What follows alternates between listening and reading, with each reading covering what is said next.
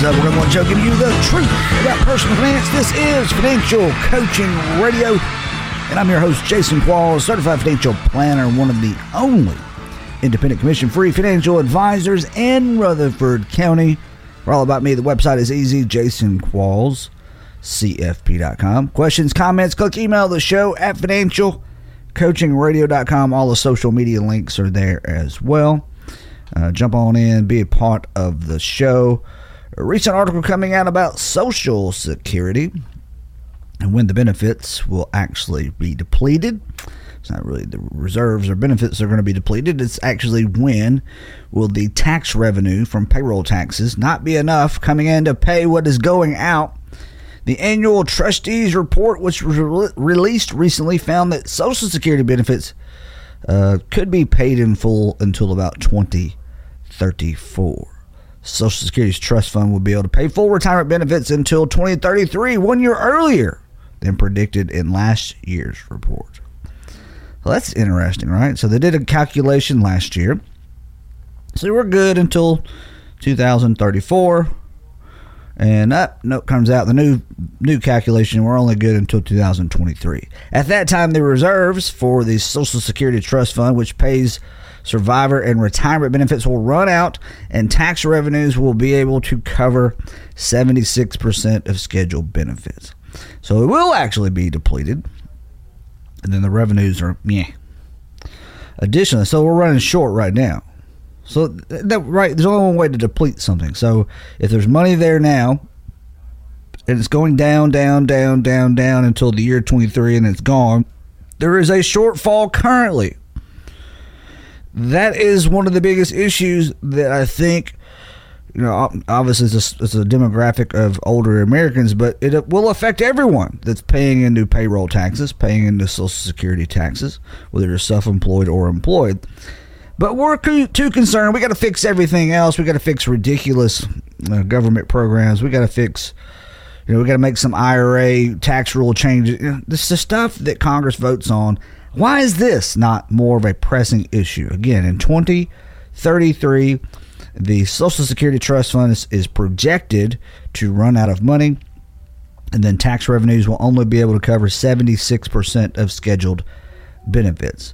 The key part of this article is the projection last year was that the money would run out in 2034. The projection this year, it will run out in 2033, and I assume it has a lot to do with what happened in the economy.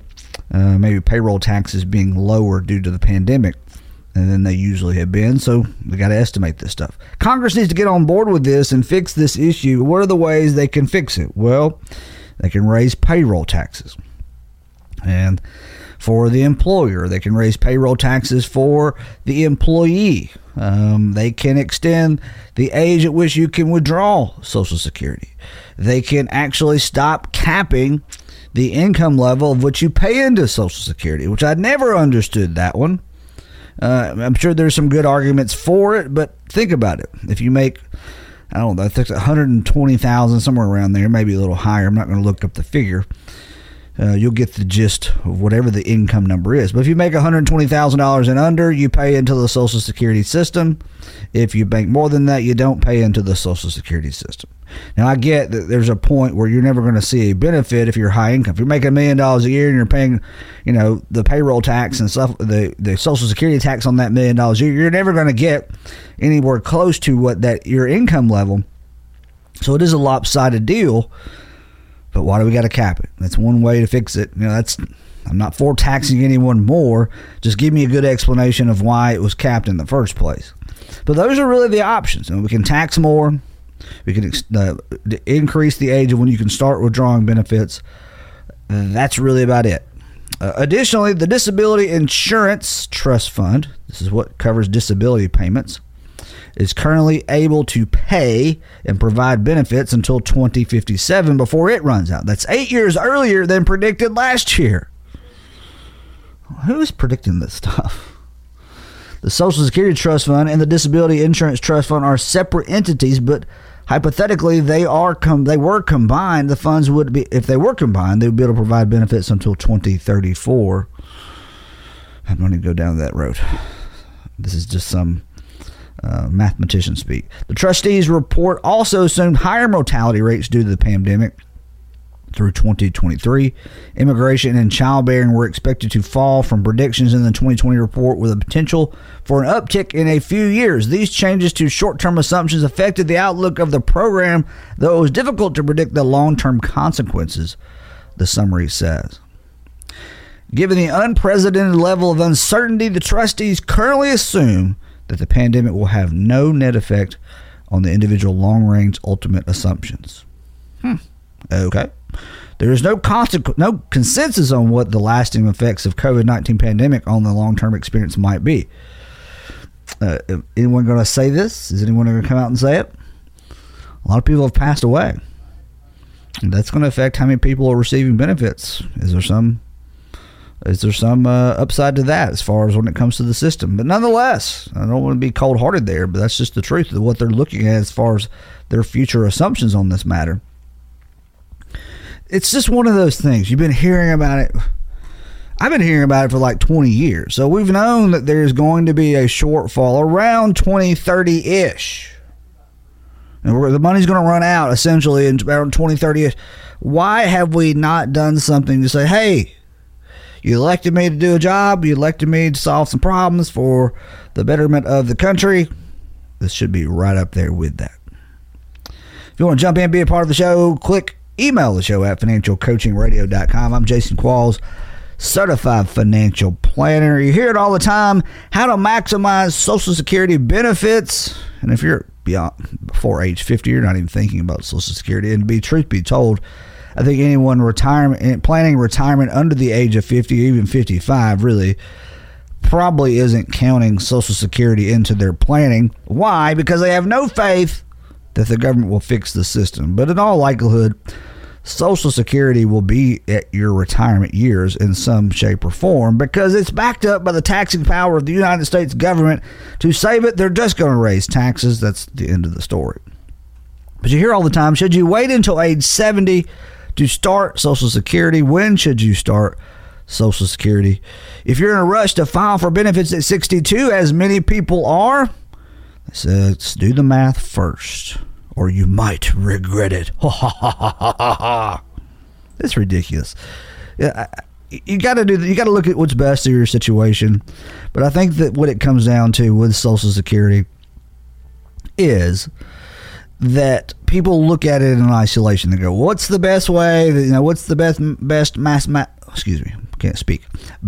mathematical calculation to maximize your payments out of Social Security?" And depending on your unique situation, waiting until age 70 is probably the one-off best solution. But you have to remember, that's not real life. Real life, if you're trying to retire in your early 60s or mid 60s, 61, 62, 63, 64, 65, somewhere in there, before your full retirement age based on Social Security benefits, you have to factor in, well, if I delay it, how does this impact everything else I have on? If you've planned ahead of time that, hey, I'm not taking it, you started at age 45, I'm not taking it until age 70. Maybe it was all part of your plan all along. But many times people come into a financial planner's office with a question. Hey, I'd like to retire. Can I? And it's not like they haven't been working toward a set goal with hey, I'd like to retire next year. I'd like to retire in 2 years. Can I? And if you remove Social Security from many of those equations in that scenario, most people cannot. So just simply looking at how you're going to get a bigger monthly Social Security check until you wait till age 70, I think is just it's not realistic. You got to look at life expectancy. You got to look at taxes. You got to look at the drain and spend down on your other retirement accounts. And what I mean by that is, in many cases, if you delay Social Security, your overall taxes will be increased because of how Social Security income is taxed versus other income in many, but not all situations. But you have to look at, if you delay Social Security to whatever age, you're going to have to spend more of your other assets. Look at the pressure that puts on your other assets in comparison to how long you're going to live. Look at all aspects, in other words. Don't just look at one and go, that's just not that simple. So when you read articles, You have to base it on your situation. And how do you do that? You don't go at things alone. You sit down with the independent, fee-only, certified financial planner. You say, here's my IRA, here's my 401k, here's my pension, here's my Roth, here's my savings, here's my other investments, here's my real estate, here's everything that I have. And here's what I'm entitled to from Social Security at age 62, 66, or age 70. And you break down the best scenario for retirement when you want to based on all the things that you have. You just don't start separating things into pieces and go, well, we'll do this. We're not going to take into account Social Security when we've... Don't piecemeal it. So be wary of Social Security articles when it comes down to when you should start it, because no one can tell you about you but someone on the inside, and that would be you and your independent financial planner. Learn more at jasonquallscfp.com. This is The One Show, giving you the truth about personal finance, and I'm back right after this. Buying a house is stressful, and so is shopping for a mortgage. Take my advice and get a second opinion on the mortgage for your new home or your refinance. Not all banks and mortgage companies are created equal. Trust me on this. Call my friend Marshall Sparkman with Franklin Synergy Bank at 615-439-0885. Great team, great process, and the best rates. Marshall Sparkman with Franklin Synergy Bank at 615-439-0885. Hey, Financial Coaching Radio listeners. If you don't understand exactly how your financial advisor is compensated, you could be in big trouble. My name is Jason Qualls, a commission-free certified financial planner. To learn more about why my process is so unique, go to jasonquallscfp.com or call 878-2134 today. Welcome back to the show. This is Financial Coaching Radio. We're going to shift gears and talk a little bit about taxes in the news. Apparently, the richest Americans are failing to pay $163 billion a year in taxes. The U.S. Treasury estimates the top 1% are avoiding paying an estimated $163 billion in taxes a year. That is pushing the estimated tax gap, the amount of money owed by the taxpayers that isn't collected, to nearly around $600 billion. Well, is that really not being collected? Can you say that the $163 billion that they're skirting around paying is not being collected?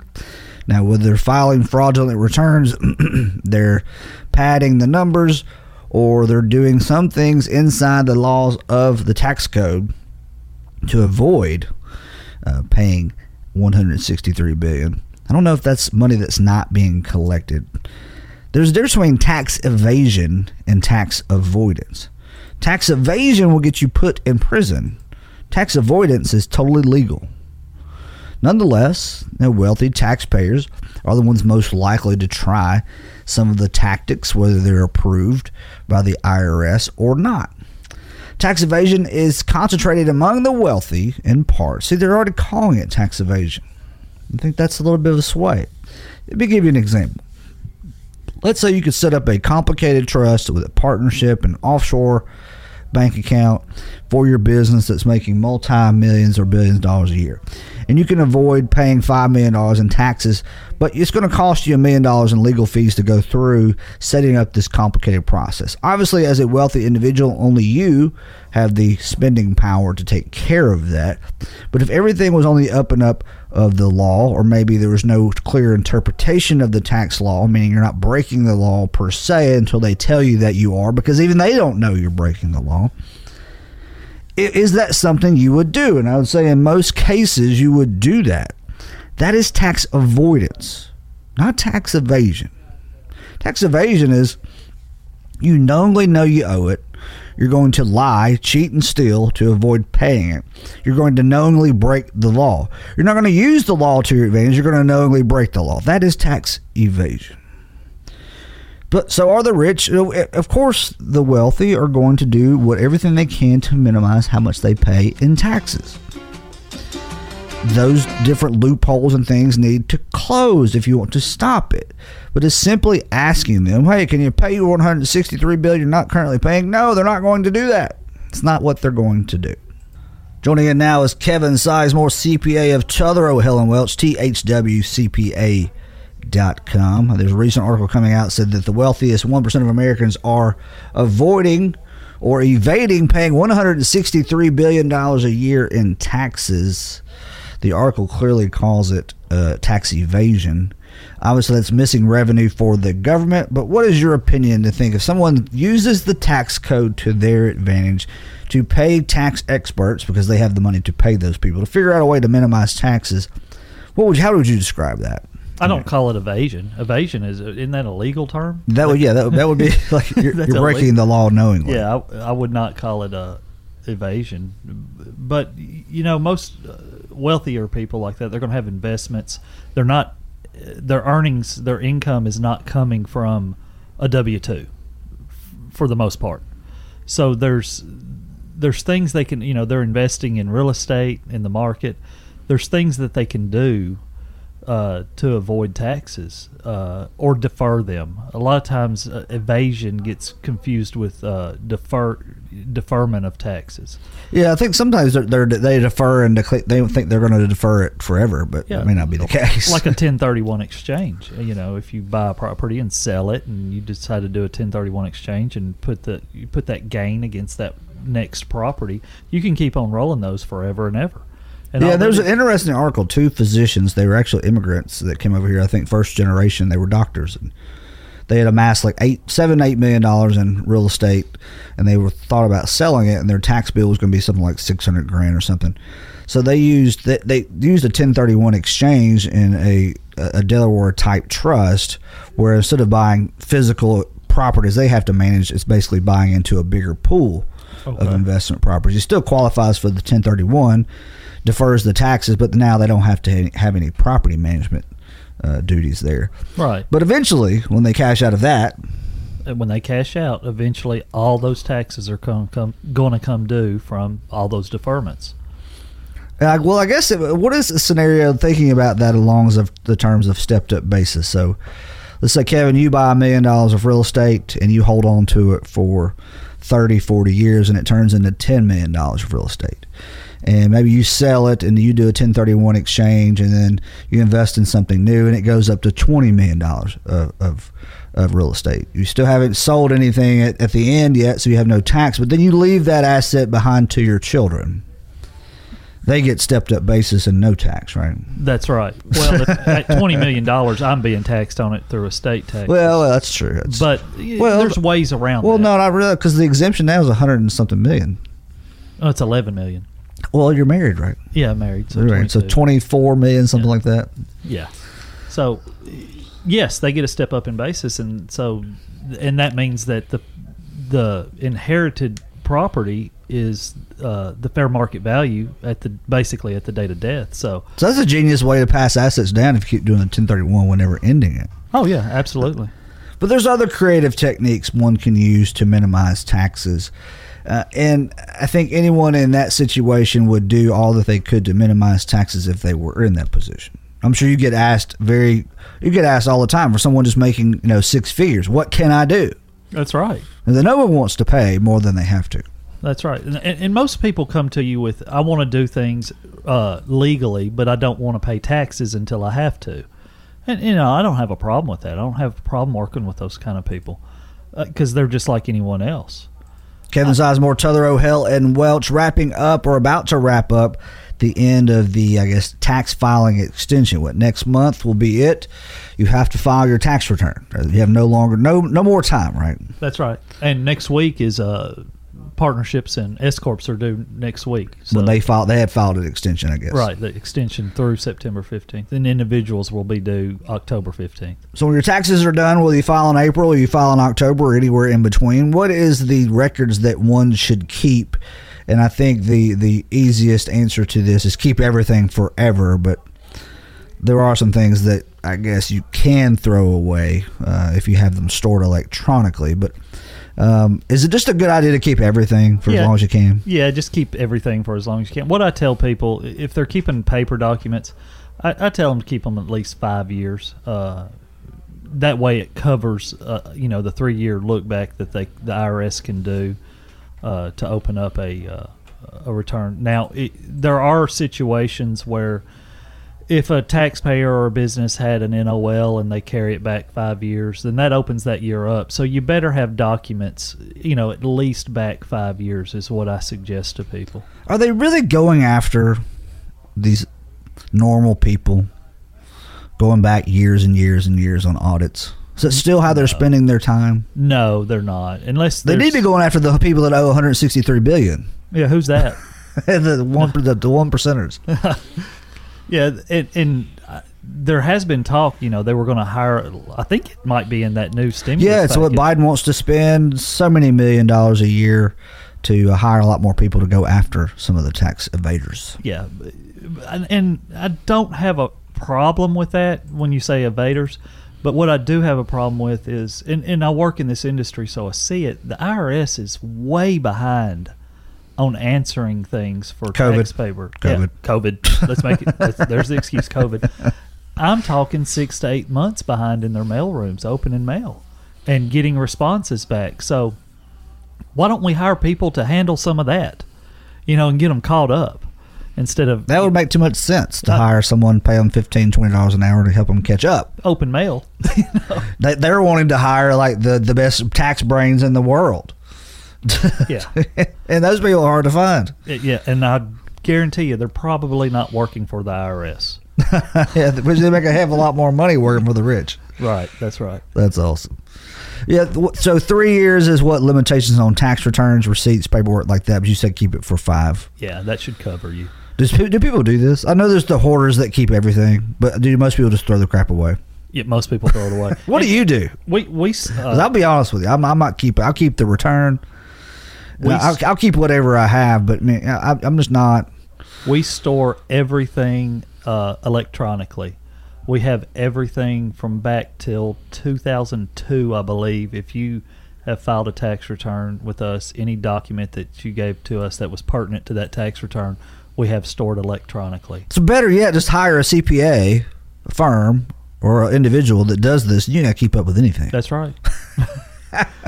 Makes the fee well worth it. I have every week I have someone asking me for a W-2 that they had from 2 years ago, or a tax return, the last 3 years tax returns, because they can't locate it, and so they just rely on us to have them available for them, and for the most part it's not a problem at all. Kevin, what's that local phone number? Reach out to your firm, Tetherow, Hell, and Welch, right here in Murfreesboro, Tennessee. 848-1072. 848-1072, online at thwcpa.com. This is Financial Coaching Radio, back right after this.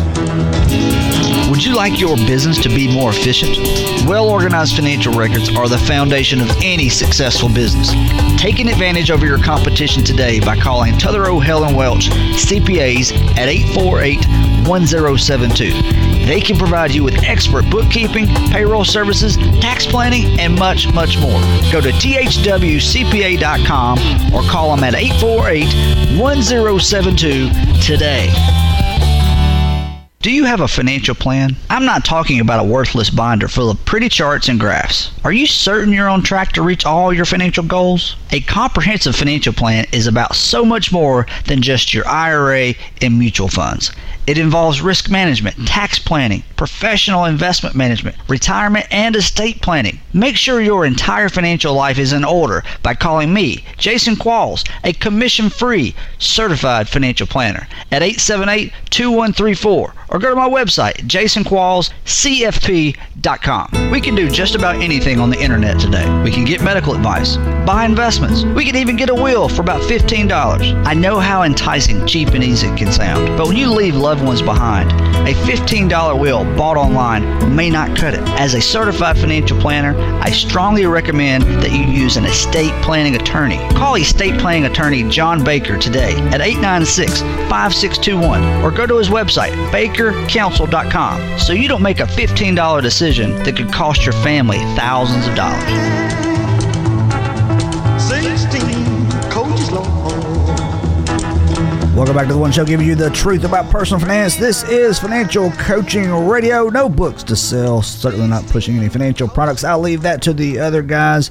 I'm Jason Qualls, certified financial planner.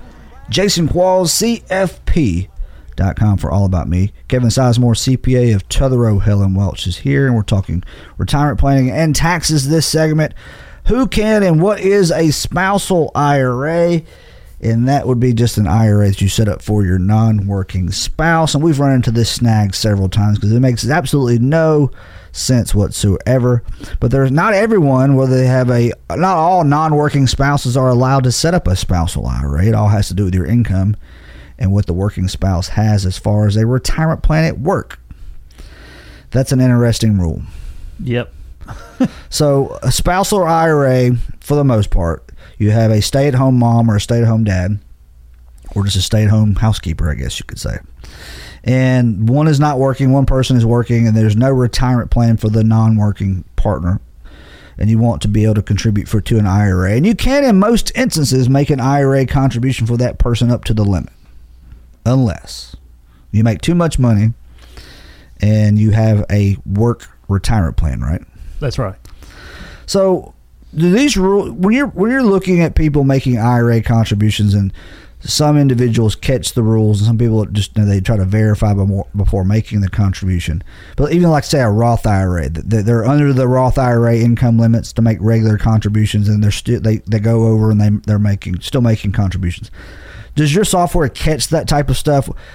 The policing of this obviously is so hard on the individual taxpayer because there's so many rules to remember and keep up with. Yeah, for a traditional IRA, it'll catch that. The software will catch that. But for a Roth IRA, since it's not deductible, it probably wouldn't catch that. I take that back. It would catch it. It'd give us a what we call a diagnostic on the tax return that they put into a Roth really weren't allowed to. Yeah, but it's on the individual taxpayer to take that contribution out when they weren't supposed to make it. And it'll spit out like a little letter saying, "Hey, the taxpayer has to take this out of that Roth by a certain time."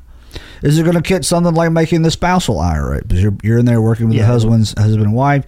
The husband has a W-2, and it's checked on that box. He has a retirement plan on his W-2, and that's going to automatically signal, I guess, to the software whether or not the spouse could do an IRA. That's exactly how it works. So an easy way to fix this issue, if you have questions about this, is think that you can do a spousal IRA in many cases. Just check with your tax person, check with your financial planning person. So the IRA limit is $6,000 per year under age 50. Right. And what's the income limit? It's near 200, isn't it? I think on the spousal it only goes up to 102. Let's see. That'd be married filing joint. It's one of those weird little rules there. So let's see. 125 get a partial to 105,000 combined starts phasing out. Starts phasing out. Okay. If no one is covered by a work retirement plan. You got to think. That's really what it's all about. It's not that you can't make the IRA contribution, because you can't. We're talking about the tax deductibility of it. Yeah, and how crazy. You're talking about someone making $125,000 cannot make a spousal IRA contribution. We're talking about a household making $125,000. If the working spouse is covered by a retirement plan at work, then your combined income must be under $105,000 in 2021 for you to get a full deduction on your IRA contribution. It's just for the spousal. Yeah, it seems like you. It'd be much higher. I don't think there should be any limit. If you, I guess what is the thought process there? I don't know, because if you make under a certain amount and you contribute to an IRA, you get a little credit on your tax return. Like if you had one person making $50,000, one person making $55,000, and then. It's not really I guess it would be a spousal IRA in that scenario too. But if you both had work retirement plans, you could contribute. Right. But since if one didn't have a work retirement plan in that scenario, you start getting phased out. It makes no sense. Yeah. No sense at all. But ask the questions before making any retirement plan contribution. Ask your tax professional. Tell the road hell and Welch, thwcpa.com. Kevin, I appreciate it. Thank you, sir. This is Financial Coaching Radio. We're back right after this. Did you know that the U.S. tax code has over 70,000 pages? This is precisely why you must have a tax expert on your team. The folks at TH&W CPAs have been providing their expertise to individuals and businesses in Middle Tennessee for over 50 years. And now they have an office right here in Murfreesboro. Call Kevin Sizemore today with TH&W CPAs at 848-1072. That's 848-1072, or online at thwcpa.com. How much are your investments costing you each year? Most people don't have a clue. Why is this extremely important? Because overpaying by just 1% a year in fees and expenses can reduce your account balance at retirement by 28%. You heard me right. 28% less at retirement. I'm commission-free, certified financial planner Jason Qualls. I don't sell financial products. I don't accept commissions or kickbacks from investment companies. Give me a call today for a free unbiased investment review at 878-2134 or visit my website, jasonquallscfp.com. Financial Coaching Radio is back with you. Just wrapping up the show right now. Reminding you, listen anytime, anywhere at financialcoachingradio.com. Click archives. Now, I can't remember. I'm sure there has been, but it doesn't seem like it. It seems like this is the biggest time of uncertainty that we've ever had with the economy, with the investing markets, and things actually being so good, right? We've had this huge run up in the stock market. Everybody's wondering, when will it end? Can it keep going? And there's a lot of fundamentals that say that it can, but no one actually knows. What about the economy? What about political fears on both sides? And what about policies and all that stuff? But have we ever been in such an uncertain time when things have actually been pretty dang good? There's some weird stuff going on. I'm not saying that. A lot of life changes. But man, it's been a stressful but successful time.